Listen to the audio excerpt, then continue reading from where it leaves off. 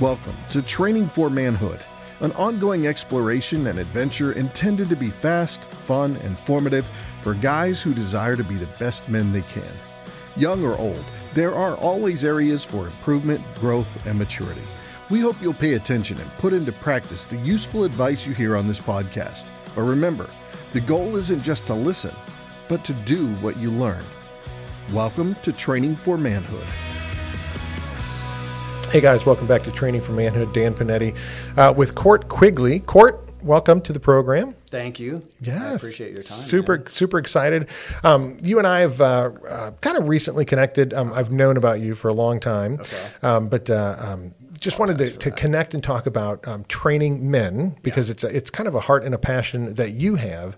But how you got here, right, is obviously kind of interesting, right? Your journey to this particular point where now you're spending a bunch of time discipling guys, training guys, right, getting guys to understand how important their spiritual life and their spiritual walk is. But you didn't come up through, the Christian family walking through seminary and you're not a pastor. So how did you get to this point in this revelation in your life? Okay. Yeah. Good question. So that's actually a pretty long and drawn out story, but I'll summarize it as briefly as I can. So my background, I grew up in a pretty economically depressed little town in Southern California. Mm-hmm. My family's a very broken family. A lot of drug abuse, a lot of physical abuse, a lot of violence. My father, when I was 2, committed suicide. My stepfather was super abusive. Eventually got arrested for selling drugs. And when he went to jail, my mom, myself, and my sister literally escaped from him. Grab everything you can and get out of there. Totally, 100%. So I would say statistically speaking, the only reason I'm here talking to you is because of Christ. Yeah. Because, broken home, drug abuse, violence. Where you should be. Totally. Yeah, exactly. Let's not talk about it, but let's just be honest, right? So just the fact that I'm even here talking to you is a testament to Christ and his grace and forgiveness. So kind of growing up that way, what happened is I knew what I didn't want in my life. Okay. Does that make sense? Yeah. But I didn't really know how to get what I did want. Yeah. Right? It's funny is I talk about this all the time, and I don't think people realize how important that particular statement is, because knowing what you don't want is it's step one. Totally. Right. Totally, you get, I get, a lot of people, and you read research about people who've grown up, with parents who are alcoholics. Yeah. Then they see the abuse and they see the, the harm, and they go, hey, okay, I don't want that. Yes. But when they get older, it's the only thing that they've seen modeled for them. So it's like when life pushes on you, and it's going to happen, 100%. Right? The storms are going to come, and it's the only coping mechanism that you've learned. Yeah. You go back to the one you've learned. And so knowing, hey, this is what I don't want to do, sure, that's super helpful. Yeah. But until you put something and replace it and say, well, this is how I'm going to cope with life. Definitely. Right? If I'm not going to use alcohol to numb life, okay, well, then when life pushes on you, what are you going to do? What's your strategy? What's your plan? Right? And it's like, I don't know, but I'm not going to use alcohol. It's like, if that's the only thing you have, trust me, you will fall back into the pattern that you've seen somebody else do. So you at least had that and said, hey, this is what I don't want to do. How did you move to the positive? Yeah. Well, I would say I see that now, but I don't know that I knew it then. Right. Okay. So when I got married, I knew that I didn't want to get divorced. Right. But I didn't know how to have a successful marriage. I didn't know how to be a good husband. I didn't know how to be a good leader, all these things. So then through various circumstances, I did become a Christian. And so I started reading the Bible, and it shows you how to do these things, how to have a good marriage, how to be a good father, how to be a good leader, how to be a good husband, how to be a good friend, how to be good in business, treat your employees well, all these things. Okay, it's so funny you're saying that, because I think a lot of people think the Bible is this 2,000-year-old ancient document about a bunch of families who lived in the Middle East. Which it is, true, yeah. True. Right, but it's like, well, how does that apply to me today? And it's like, okay, so here's the deal. Yeah. One, you've never read it. Yeah, clearly. Yeah. Right? Because the point of the story is, if I can tell you stories about people and their experiences and what their God has done, right, you can understand, right, in a sense, you see yourself on the pages of the scripture and you go, they're just like me, right? They're struggling with the same things I'm struggling with. They're wrestling with the same things I'm wrestling with. It's just, the nature of man hasn't changed from the beginning. So it's not like, oh, well, I want to know, when do I give my kid a cell phone? How do is there a Bible verse on that? I'm like, okay, so here's the deal. No. There's a biblical principle about parenting and about responsibility and about, right, all these different things. And it's like, unless you spend some time in the Word of God and really look at it from that perspective of like, well, how does this relate to my life? You miss out on it. So you dove in there and realized, man, there's a lot of really good stuff in here. Oh yeah, totally. I mean, I'm definitely not the most intelligent individual on earth, but like when something's laid out for me, like I can kind of figure it out. You know what I mean? Like step one, step two, all these things. Yep. But some of these things are difficult. Ephesians, love your wife as you love yourself. How do you do that? Yeah. You know what I mean? Like that's very good. How do you do that? So there are some things where there's just these brilliant things, and that is one thing that, just to kind of mirror what you're saying, like all of these like self-help books and all these gurus, and all these people, they're just regurgitating what Christ said 2,000 plus years ago. Well, do you remember they're packaging it a little bit different, but for the most part, when Zig Ziglar, right? And it's kind of funny. So like we have a school that I'm a part of, and they have a Zig Ziglar award, and John Maxwell's actually going to get the award. Yeah, but both John Maxwell and Zig Ziglar have said, right, and you can go YouTube it and look it up. They both said, hey, here's the deal. Like all of our leadership training is just repackaging what Scripture's already told us. Yeah. So if you want leadership training, go read the Word. But if you're not going to read the Word, I'm going to, and I'm just going to put it in terms that you can understand. Right? But Zig would tell you, I'm not telling you anything. Yeah. Right, in terms of how you treat other people, right, and how you help other people be successful so that you're successful. Because here's the deal: who wants to work for the guy who steps on you so that he's successful, but you're not? Totally. Well, eventually, right? Nobody wants to work at that place. That place is going under. Who wants to work at a place that doesn't have integrity and character? Right? Enron. Eventually, right? That place is going to go under. So you can be a flash in the pan, right? Sin has pleasure for a moment, but eventually, right? A life, a company. A legacy can't be built on things other than on the solid rock, right, of Christ Himself. Yeah. And I would say I'll just say a failing that men have today, because I don't know that they're worried about legacy. Oh, totally. They're seeking. Yes. They're seeking comfort. Yeah. Against everything else. Yeah. And so kind of like kind of going back as I started reading the Bible and seeing some of the things, I was also lucky enough to be discipled by an amazing man who, if you haven't had on the podcast, you need to. The guy is such a stud. And like he is like to me, it was really interesting because I was in his Bible study class. He's teaching Bible study, but he's not like what I thought a Christian man would be. Yeah. He's rough, he's tumble, he like rides horses, and he like chops wood. I mean, he's just like he's a man's man. He's a man's man, right? And so my impression of Christianity and of men were like these weak, turn the other cheek, all these things. So when I was super soft, yeah, exactly. And that was one thing that was difficult for me when becoming a Christian. Yeah, is because I'm not like that. Yeah, you're rough and tumble guy. Yeah, totally. I've spent. I wish we were on video, right? You can see, it's like, this is one of your rough and tumble guys. Yeah, I mean, I've spent most of my life, either fortunately or unfortunately, like being in a lot of tussles. You know what I mean? Like exactly. I'm a black belt in Brazilian Jiu-Jitsu. I've trained boxing. I've trained Muay Thai. Like I'm not like this wilting flower that my impression was. So when this guy is, telling me, I remember when. There's this one time where I was like, "Oh man, this is serious," and he's like, "Hey man, we got to wake up early. You got to do this. You got to do all these things." And I get there. I don't know. I'm 2 or 3 months into being discipled by him. Yeah.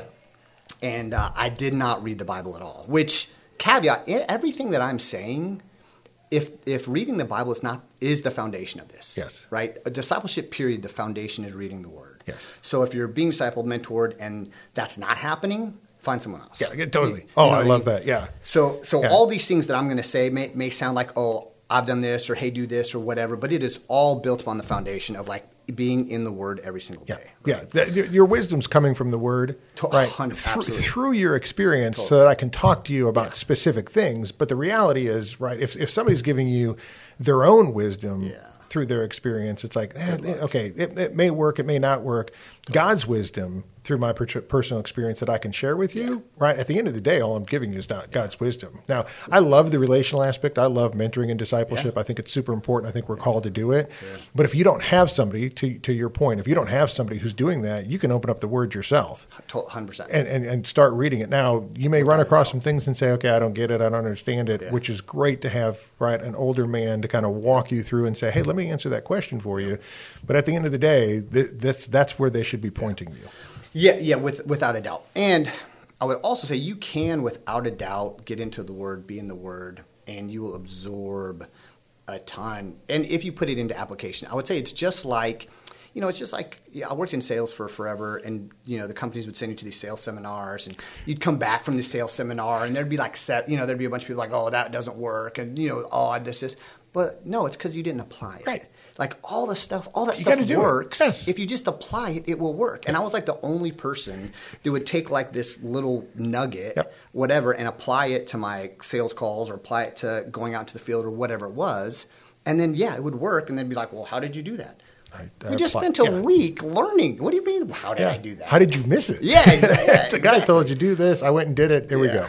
But I would also say for the guys out there, don't be afraid to ask for help. Yeah. Like that is one thing that I was lucky enough to learn, young from, my grandfather. He told me something to the effect of like, if you see somebody that has what you want, do what they did. Oh. You know what I mean? Yeah. So if you see someone and you're like, hey man, how did you fix your marriage? How did you become a billionaire? How did you do these things? Like do what they did, right? So don't be afraid to ask for help, because that is something that I do see with men a lot is they want to do it on their own. Oh, yeah. And they're afraid to ask for help. Yeah. And that's a dangerous game to play. We're already too isolated. We're already too lonely. And there's just something about being with a group of men that are rowing the same way, that are in the boat with you, that will absolutely improve everything about your life. Yeah. Everything. And it actually gets you further. I mean, without a doubt. You can.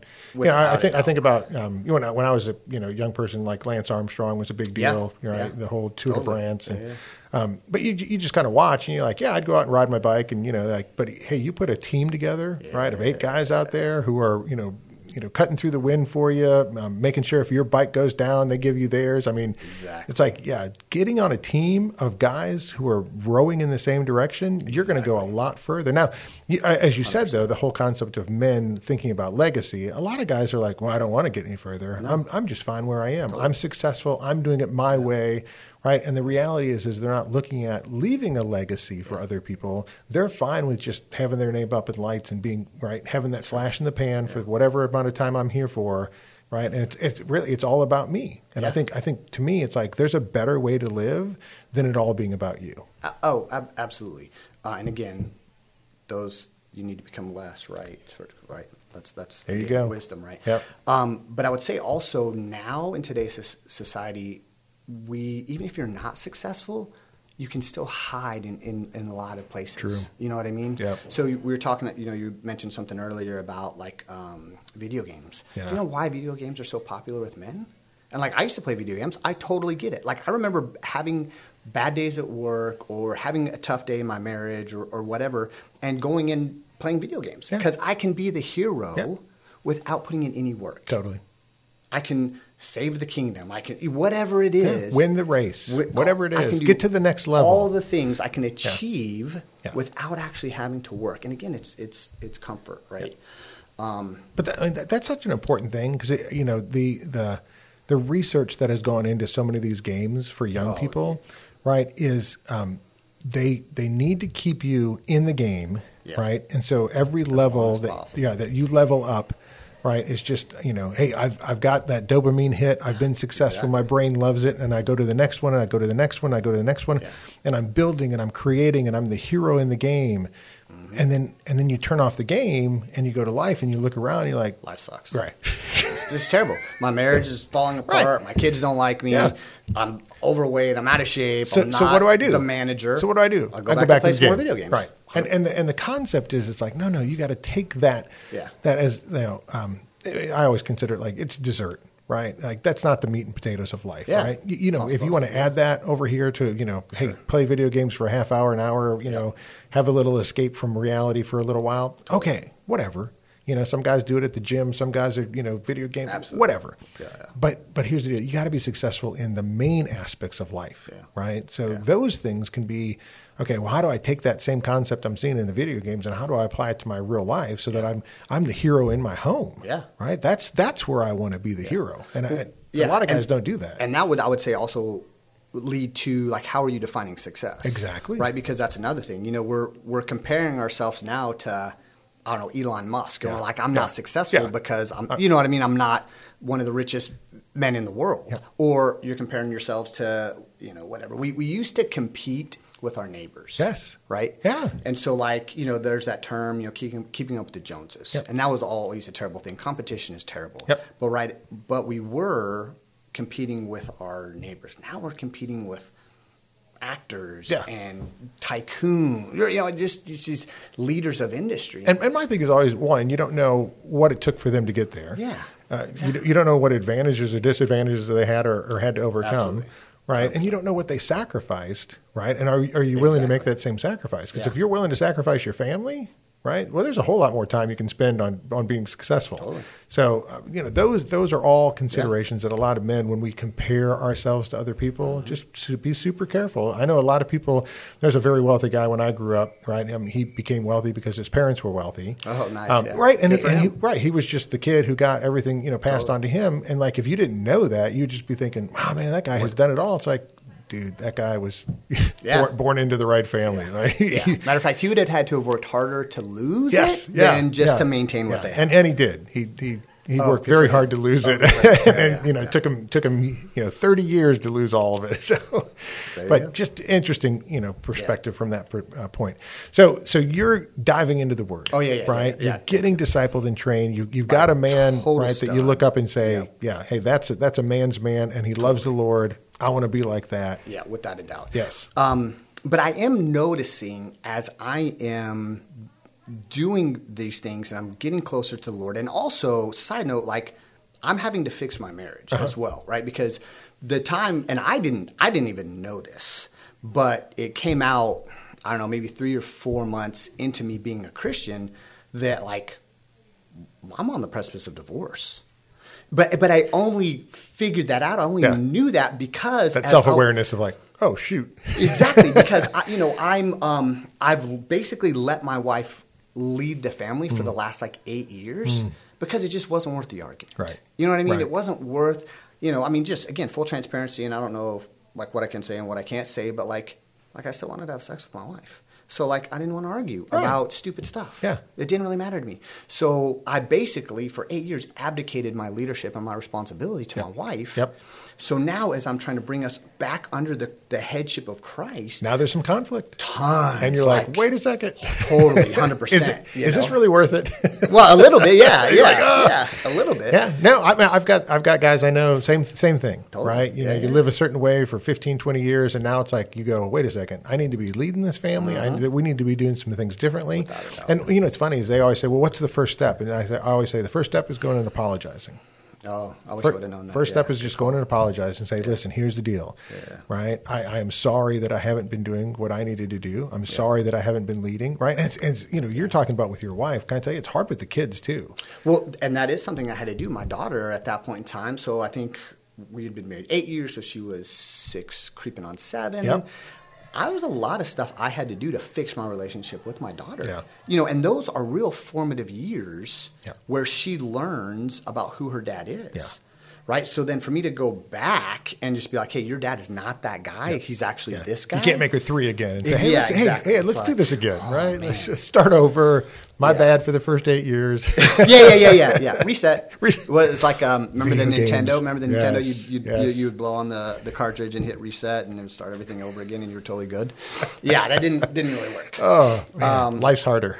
Oh, man, yeah, it is. It is. So as I'm as I'm doing this, I'm realizing that all the other Christian men that are in the class that I'm in and are sitting beside me in the pew, they're not doing the same thing that I'm doing. Yeah. They're not trying to fix their marriage.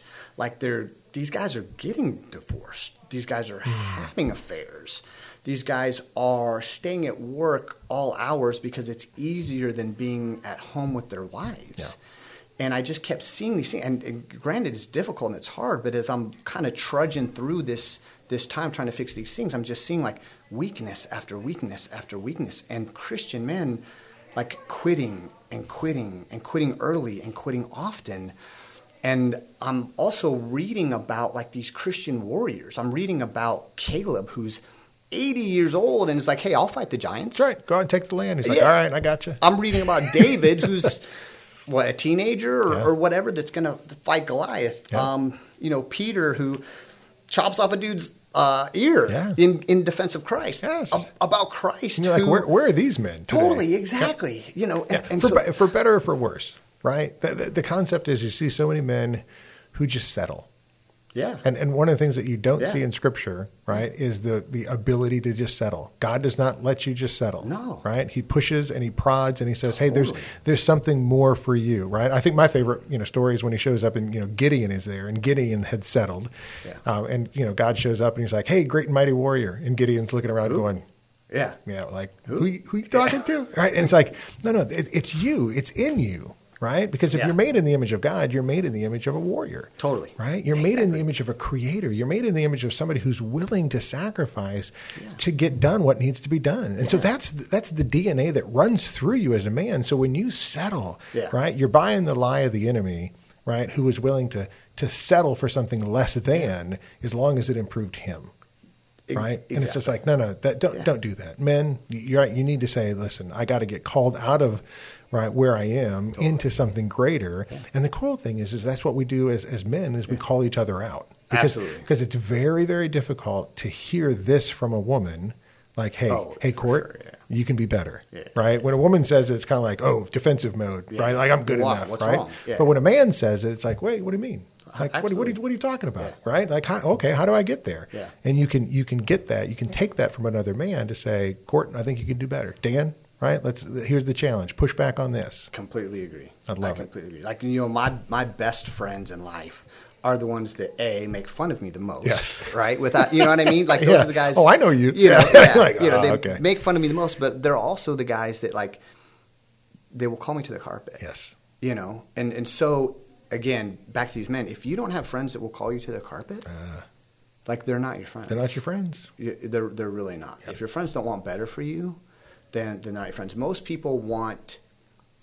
men I see that are friends want good for their friends, but not better than themselves. I like that. Does that make sense? Totally. Yeah. So as long as you're not better than me, totally. I want I want you to have all the success in the world, but not more than my success. Yeah. And that's damaging. Yeah. In so many ways. Can I sure. Jonathan and David in Scripture? Yeah, totally. Right? As Saul is replaced and David becomes the next king, and Jonathan was supposed to be. Right, was supposed to be, right? The picture that we see is Jonathan walks up to David, drops his belt, right, which is his sword, right? Takes his cloak, puts it on David, and just says, "Hey, I'm with you. Totally. You're the man." And the concept is the only way you get there when you're able to promote somebody else, even at your own expense. Yeah. Is through the power of Christ. Well, yeah. That's the transformation that I think a lot of guys miss. It's like, well, okay, I get what you're saying, right? Is I can help other people out so that I get better. And I'm like, no. Here's the deal.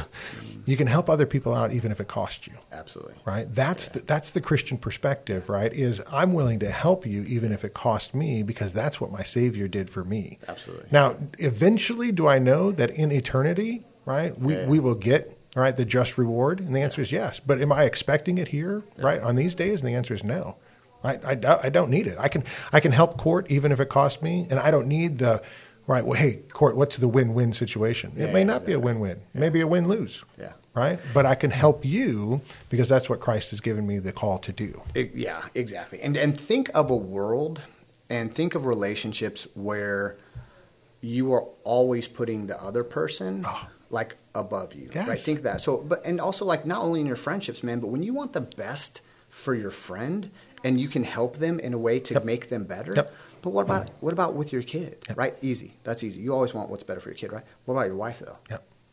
Like what happens to your marriage when you treat your wife way better, let's say, than she treats you. Yeah. When you love your wife more than she loves you. When you give to your wife more than she, like, you know what I mean? Like, what happens to those types of relations? What happens to your community then? Which is funny, though, because it's, when we took our marriage vows, it's literally what biblical. we said. Yeah, right? It's we said, hey, for better, for worse, richer, for poor, and, Totally.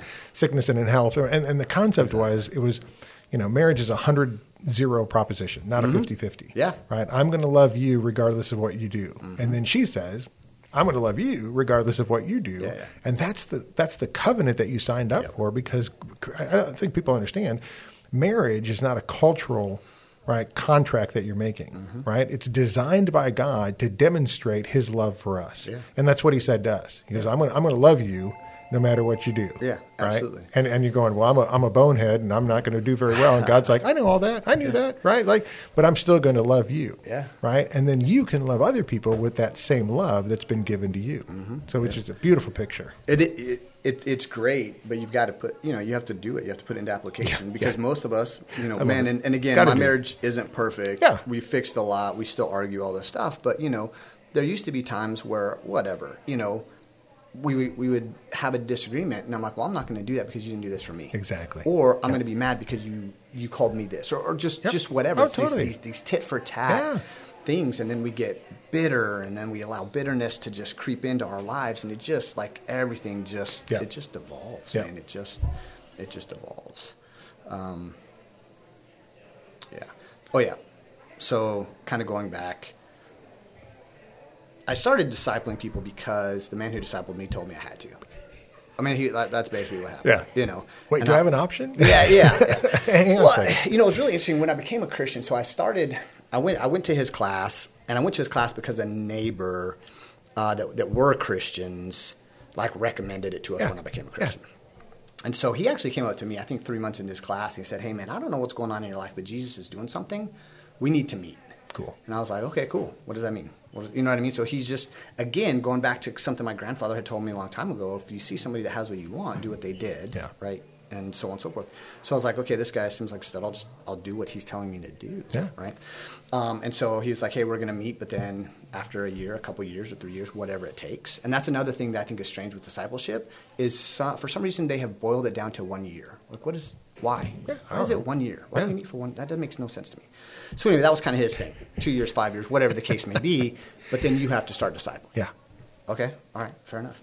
But as we started, and I started learning, I started seeing what other Christian men aren't doing, and just these lack of, I'll say, Christian warriors. It just became so apparent that that's why I think God saved me. Yeah. Is because there needed to be somebody or a group of people that would just stop seeking comfort and start working hard for their kids, start working hard for their marriages, heck, start working hard for their salvation. Yeah. I mean, I can't tell you how many men I know that will, like I said, they'll stay at work late so they don't have to deal with their wife. They have no part in their kids' lives, and they come home and they go play video games, right? Because it's easier than having a tough conversation with your wife. It's easier than saying you're sorry. It's easy. You know what I mean? Totally. And we also get accolades from being the breadwinner. We also get accolades at work. We strive and we can achieve, and it's very similar to video games, right? That's one of the things why I loved sales for so long, because it was I could achieve. It was like a direct reflection of how hard I worked, right? And so I was like, this is the awesome. more I put in, the more I get out. 100%. And can I tell you, if only life were actually programmed that way in everything, it'd be amazing. It'd be amazing, It'd be awesome, right? But it's not. No. You know what I mean? But the concept, and we say this, the grass isn't greener on the other side. The grass is greener where you water it, right? But the idea from that perspective is, right, what does it mean? You asked this question earlier. What does it mean to be successful, right? And I think guys are like, well, okay, so what you're saying is, right, if I put more time, energy into my family, put more time, energy into my wife, right, things will get better. And okay, so maybe. right. If you do it with the attitude of what you had said before is, if you want what's best for your wife, right, and you're looking to cherish her, love her, nurture her, and you're willing to do that at a sacrifice to you, then yes, that relationship's going to get better, right? Yeah. People want to be in a relationship where you are their advocate, right? Their cheerleader. Totally. You're interested in helping them. Now, if you just want the Okay, so here's what I got to do to get what I want. Totally, yes. Now that's not going to work. Terrible, yeah. That's not going to work, right? I gotta do the dishes so that we can have sex. I gotta do this so we can do that. I gotta right. It's like no, because I can see right through that. Yeah. Your kids can see right through that. So can your wife. So can everybody. Yeah. And can I think your friends can too? Absolutely, right? Without a doubt. I had a friend one time. It was so funny. We were talking on the phone and about a different friend, and they just said the only time he calls me is when he wants to talk about his life, but he never asked me about mine. Yeah. And it just reminded me. It's like, oh, I don't want to be that friend. Yeah. Right. Yeah. So my thing is like if I'm talking to you, right, I want to start with, hey, Court, how are you doing? Yes. Right now, I may want to talk about my life, and in a friendship, hopefully, we have the ability to both share. Yes. Right. But at the end of the day, it's like, I don't want to be the guy who's like, Court's like, oh, here comes Dan. He's going to talk about his life again. Right. Totally. But he never asked me about mine. Yeah. I think that's so important. It is important. Yeah, it's absolutely important if you're that friend, right, to care about other people. But I would also say that, like, it's also important to meet people where they're at. Yeah. You know what I mean? So, like, I also have a friend very similar, right? Calls me only to talk about himself, never talks about me, right? But, like, I know that. Yeah. When I see his caller ID come up, I know that it's only going to be about him, right? But like, I still love him. I still want to be friends with him. So I answer the call. Yeah. I answer it. I listen to him. If I have advice, I give advice. You know what I mean? Just kind of all these things. But, like, I love him and I meet him where he's at. Yeah. And I think that is something that we forget in all these cases and all these situations. So going back to my marriage, when I'm fixing my marriage, my wife and I were in this really bad argument, and she's talking about, divorce and all these things. And I told her, you can, verify this with her. But I said, look, I'm pulling this cart up the hill without your effort, without your help. Mm-hmm. Like, it doesn't matter what you do. I'm going to do this. We're fixing our marriage. Yeah. I'm pulling the cart to the top of the hill. But babe, every now and then, could you just lift your feet up? Like, quit dragging your feet. Just quit dragging your feet. You know what I mean? Yeah. And you don't have to get out and push. You don't. You don't have to get up and push. You don't have to help me pull. But don't put on the brakes. But exactly. But yeah, that's a good one. Yeah, but don't take off the brakes. And it's just, But that's, I think, the attitude we have to have. Yeah. That regardless of what happens tomorrow, like, we still put in the work today. I love it. We still we still try to fix our past. We still try to be better than we were. And it just, if we could just have that attitude. Now, the difficult thing is, how do you get that attitude? Yep. So as I'm, talking to men, and I will kind of go back for a second and talk about my background. One of the, I don't know if this is a beautiful thing or not, but one of the benefits of growing up how I grew up is I learned that you can survive, right? So I don't want to get, like, super dark or anything like that, but there was a situation or a time where, like, my stepdad and my mom were in this really bad kind of knockdown, drag out fight, and I, like, step in front of my mom to protect her, and we're outside, and my stepdad, like, grabs my chin and, like, my hair, and he literally, like, starts bashing my head into the car door, right? So 6'2", 220-pound man doing this to, like, a 8-year-old kid, right? Not ideal, right? There's more to the story, but what happened is I woke up the next morning and went to school. Like, I just didn't know you could quit. I didn't know that. I didn't know until many years later that wasn't healthy and that's not how life is supposed to go. So that was a kind of a crazy revelation. Everybody showed up at school and just got beat up by their dad. Yeah, right? That was kind of a crazy revelation. I was like, whoa, that's not normal. You know what I mean? But you don't know what you don't know, right? You totally. And so you learn. You know what? You're a survivor, right? And you can make it through difficult things. But we all can. Yeah. And that's one of the things that I think men have forgotten. Yeah. Is that we all can survive. Right? It's just, are we willing to do it? Is it difficult? Yeah, it is difficult. So as I have started to disciple men and mentor different men, and I would say kind of a weird thing is I am not, like you said, I didn't go to seminary. I would say I'm kind of a new Christian, right? I mean, I'm a decade into being a Christian now, right? But, like, some of the people that I'm discipling and mentor are pastors. You know what I mean? And some of the other people that I'm mentoring have been in the church and grown up in the church and know all the right answers, right? And all of these things. So I do kind of take it a little bit differently because I think a lot of it is like, if these guys know all the right answers, like, what are you going to give them? Yeah. You know what I mean? So one of the things that I do implement is I make every single person that wants to work with me kind of in this way, I make them do something difficult that they don't want to do. Yeah. And I make them do it every single morning, right? Waking up at 5 a.m. to get on your Peloton bike is hard, right? Taking a cold shower is hard. Like my favorite, and I did it this morning, is 30 degrees outside. Yeah. I went outside and I got in 35-degree water, cold plunging, right? And I know that's a big thing and everyone's doing it and blah, blah, blah and all that stuff. And yes, there's good benefits, but like these things are hard to do. Yeah. Whatever it is. Right? Yeah, but they're all survivable. Yeah. Like you're not going to die Yeah. by waking up at 5 a.m. and going and working out. You know what I mean? Like all of these things are survivable and you can do all of these things. So that is one of the things that I make everybody do. Because if you can wake up before you want to and do something that you really, really don't want to do, Yeah. you know how easy it is to get into the Word in the morning for 45 minutes? It's simple. Yeah. Right? And that's one of the cruxes. That's one of the difficult things that person after person after person after person I meet with. That's a hard time. Well, I don't have time to get in the Bible. It's so hard to read the Bible. It's so, you know what I mean? Well, you do something difficult, that becomes easy. Yep. You know, that's Yeah. not. Oh, you think that's hard? Yeah. Yeah, yeah, exactly. Yeah, you know, if you can do that and you can do it every morning, you train your mind to look and be okay with doing difficult things, Yeah. right? But also what you do is it gives you confidence to know you can do something difficult. Yep. So when you and your wife have to have that difficult conversation, and I promise you will have to have difficult conversations. Amen. You'll do it. Yeah. And you'll be able to do it in a loving manner, Yeah.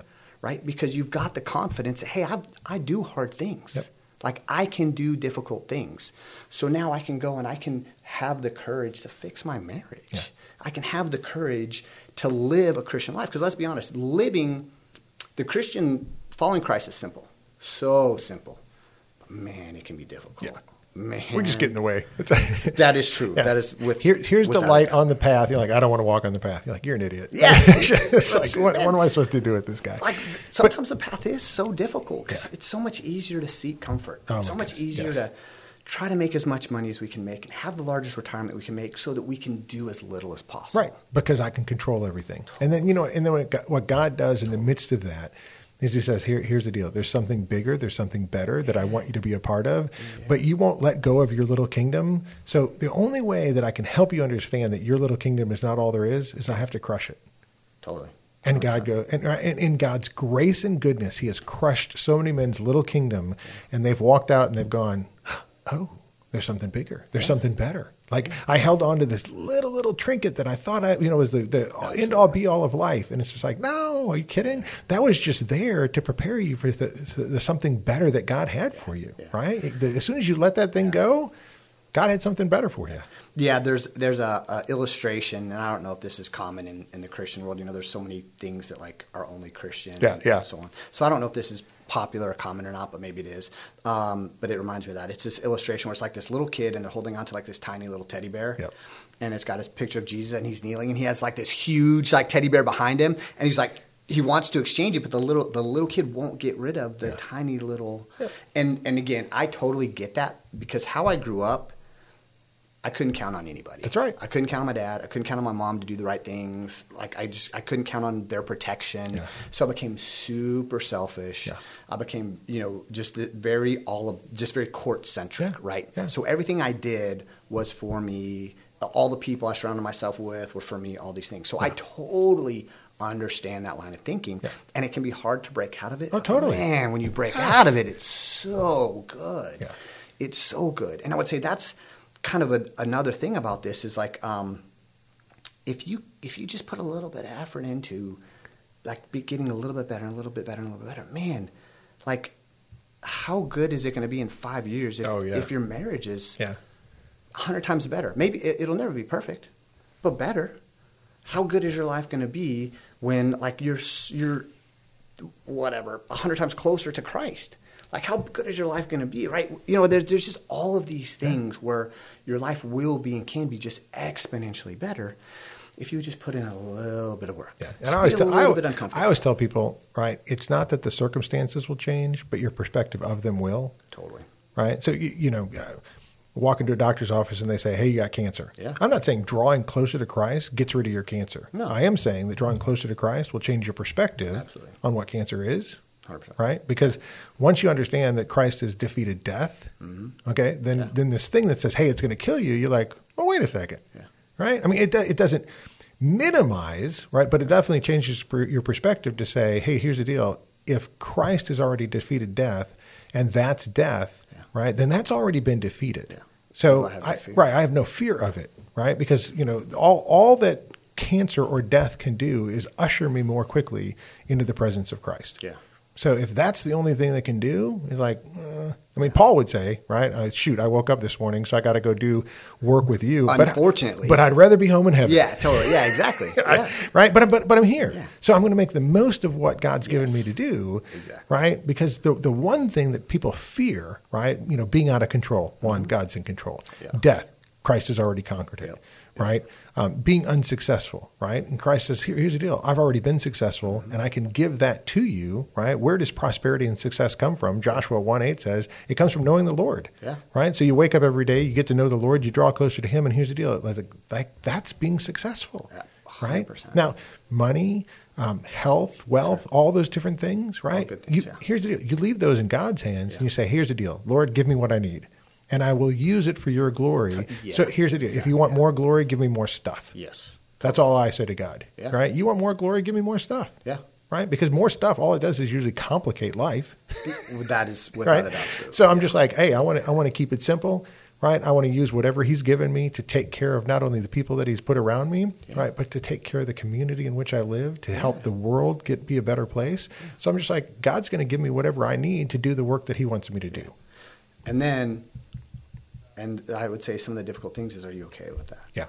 That's such a crux. That's or the not look in the crux. mirror. That's right. Yeah, that's because then that goes back to your original thing of when you're trying to compete with the Joneses, when you're looking at everybody else's, when you're trying to figure out, hey, how do I match up to them, as opposed to how am I doing with the stuff that God's given me? Yeah. Right. That because I'm the only one I'm responsible for. Right. Court and I are not in a competition against each other for whatever it is that you're trying to do. Right. And if I can get to the point where I want to bless Court and have him be successful in whatever it is, even if it costs me, even if it's an expense to me, or even if it does something to my pride, at the end of the day, I go, that doesn't matter to me because God gives me what I need.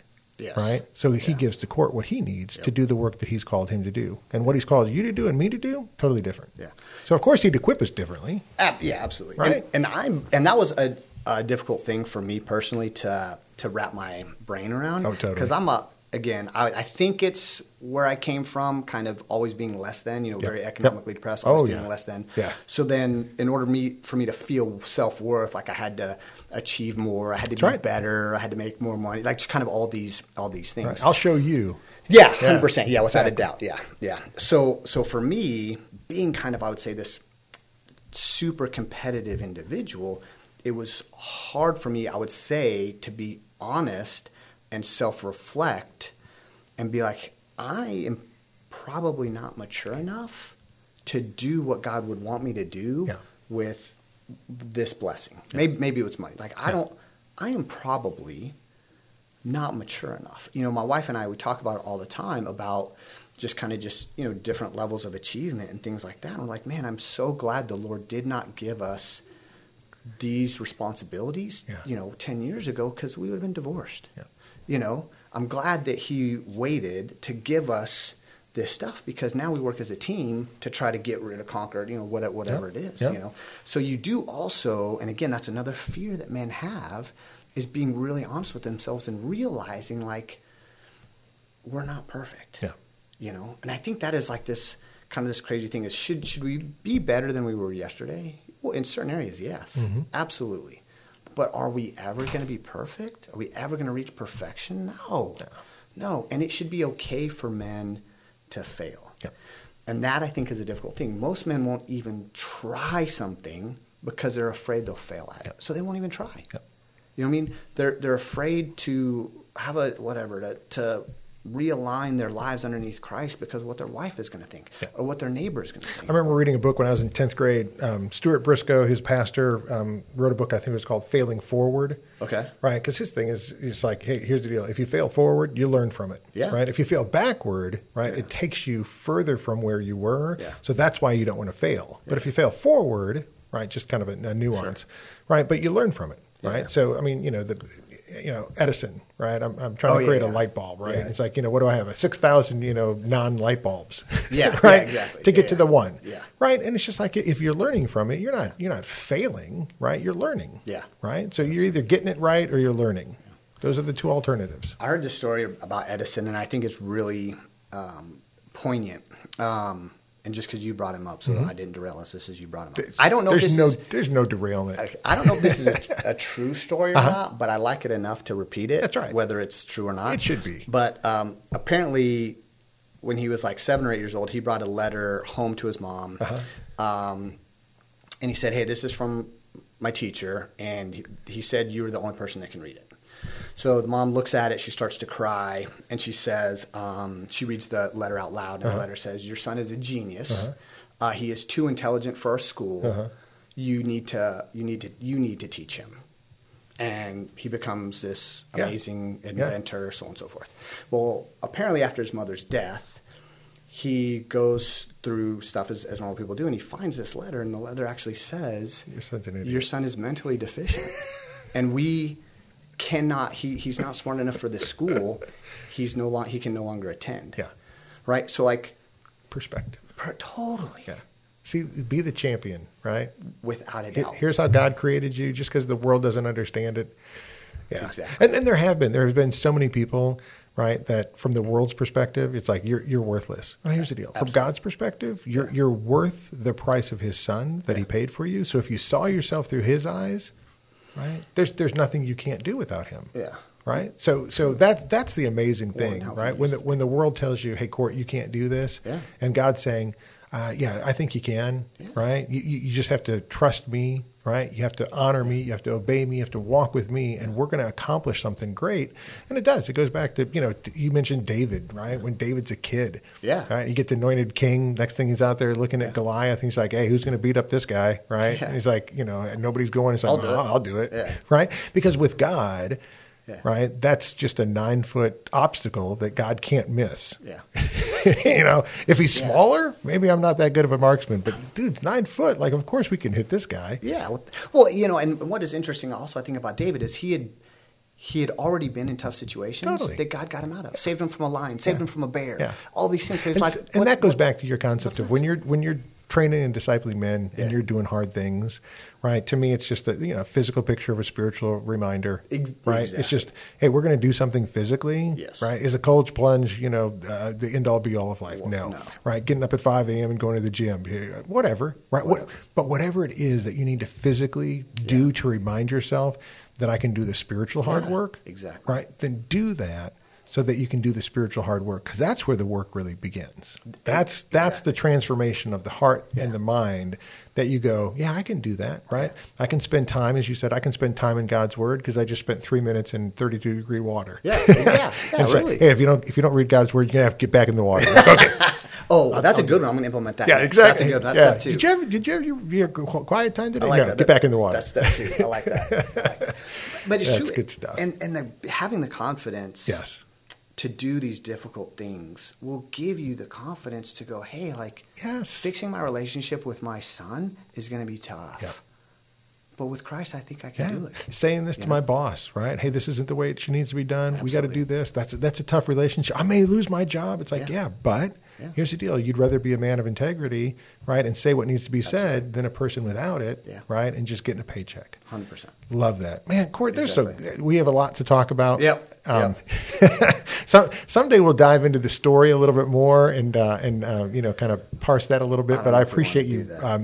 Just your transparency in letting us hear and feel a little bit about where you came from, because I think there's a lot of guys out there that came from a similar background that they're letting it defeat them, right, and define them, as opposed to using it to say, hey, listen, what did I learn from it? Yeah. Right? What can I take? And it's a terrible thing to say, but what can I take from that to use to help me grow into the man that God wanted me to be, as opposed to by using it a chain around my ankle that keeps me trapped back into what somebody else thought about me or what somebody else did to me. Without a doubt. So that's a really good point, and something I didn't say and I think that I should address is that it doesn't matter where we came from. True. Right? Yep. Now, for years and years and years, that was a chain around my ankle. It kept me down. Yep. It kept me defeated.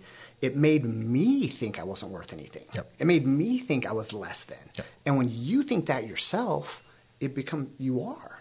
And like through Christ and all that he's done for me, man, he's the one that broke that chain, right? So there's that song, Chain Breaker, whatever. I love it. And I never really put the two together until you just said that just and now. You're like, wait a second. But yeah, That's exactly. me. That just popped Christ into my broke mind that right now. chain. But he's the only one who can. Without a doubt. He just is, right? We feel like we can break the chain because and here's what you do is you pursue all the things to demonstrate that chain's not on you. But here's the thing. When you do that, you're only demonstrating that the chain's tighter than it was before. Exactly. Right? When somebody tells you, hey, Court, you're not going to be successful. So you say, oh, yeah? Well, watch me. Yeah. Right? Yeah. And it's just like, here's the deal.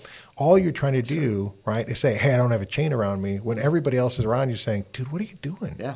Yeah. Right? Like you're not being successful for any great reason or purpose. It's all about you trying to show us, hey, I'm not that same kid back there who got beat up. And everyone can see through it. And everybody can see through it. Yeah, exactly. And I would also say you focus on one thing. So for instance, maybe for me it was whatever. We'll say money, right? Success in my work, not money, but we'll say success more.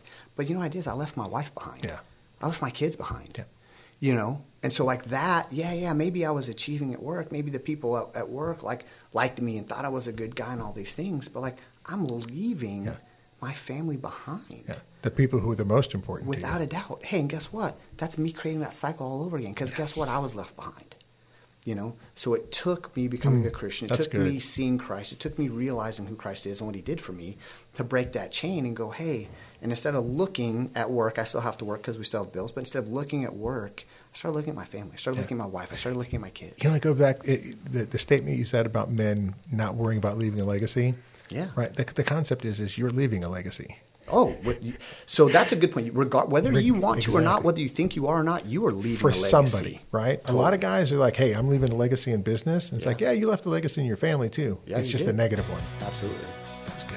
Yeah. Man. Really good. Court, good stuff, man. I appreciate the time. High five. Awesome. Thanks, sir. Yes. Thank you for listening to Training for Manhood. If you found the conversation to be valuable, make sure to rate us where you listen to podcasts. Also, check out additional content on our website, trainingformanhood.com. That's training4manhood.com. Until next time, in the words of King David, be strong and show yourself a man.